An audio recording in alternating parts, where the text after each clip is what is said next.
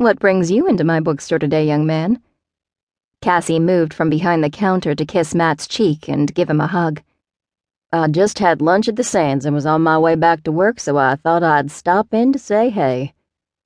He turned at the sound of his name as his other sister-in-law came in. "I'm surrounded by Chase women. How are you feeling, darling?" Liv accepted his kiss and gave one to Cassie, who rubbed Liv's stomach. "I'm fine. That damn brother of yours and his super sperm.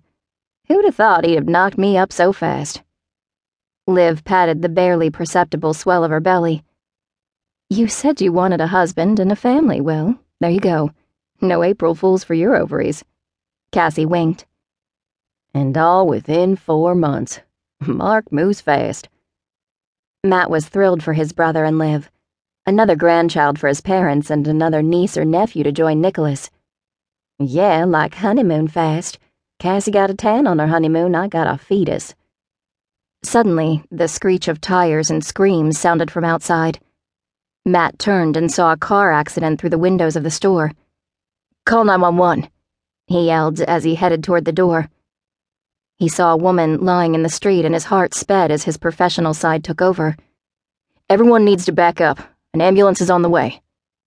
He knelt next to the woman, who groaned and put her hand up to her face. A trickle of blood oozed from a cut on her forehead. "Miss, how are you feeling?" Her eyes fluttered open, bright blue eyes, and widened for a moment before she tried to sit up. "No, stay still. I don't want you to move until I know more." Quickly and efficiently, he skimmed his hands over her. She'd received some abrasions on the backs of her arms where the pavement had ripped her shirt sleeves. "I'm all right. Really, he wasn't even going that fast." "What happened?" Shane jogged up as the ambulance arrived. An elderly woman, who'd apparently seen the accident, came forward to explain as Matt and Shane helped the paramedics. "Charlie pulled away from the curb and Tate here got jostled. Bunch of boys from the high school on skateboards. Rushing to get back to school, I'd wager. Anyway, looked to me like they rushed past and she got pushed out into traffic. He couldn't have been going too fast."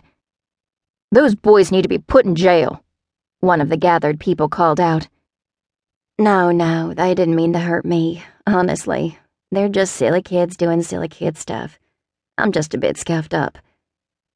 The woman, the witness had called her Tate, said from the gurney. "Miss Murphy, I'll send someone to the hospital to take your statement. Just get yourself over there and get checked. Don't worry about anything else just now." Shane reassured her, and Matt closed the doors to the ambulance and stepped back. "I've got to get back to the station. I'll talk to you later. I didn't see anything, but if you need a statement, you know where I'm at." No freaking way did Matt Chase rub up all over her while she lay sprawled in the street like a drunken hobo.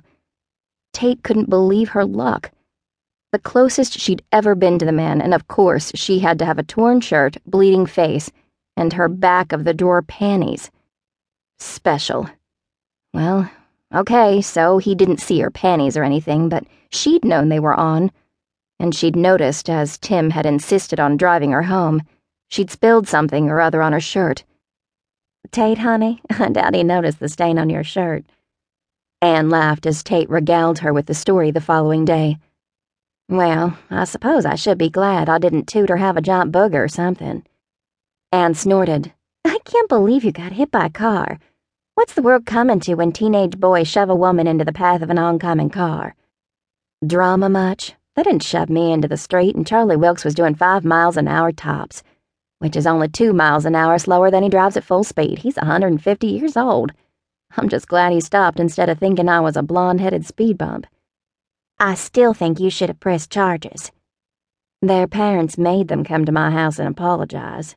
Really, Anne, they were sorry. And Tim scowled at them extra hard. You know that face." "One of the only helpful things any of us got from Dad," Anne mumbled. "I don't suppose either one of them bothered to call," Jill called out from her perch in the window seat, looking up from a book. "Good Lord, go back to school already." Beth bustled past and put towels at everyone's stations. "You know they didn't, and thank God for that. Mom is off with some dude in Dallas, and Dad is in the bottom of a bottle."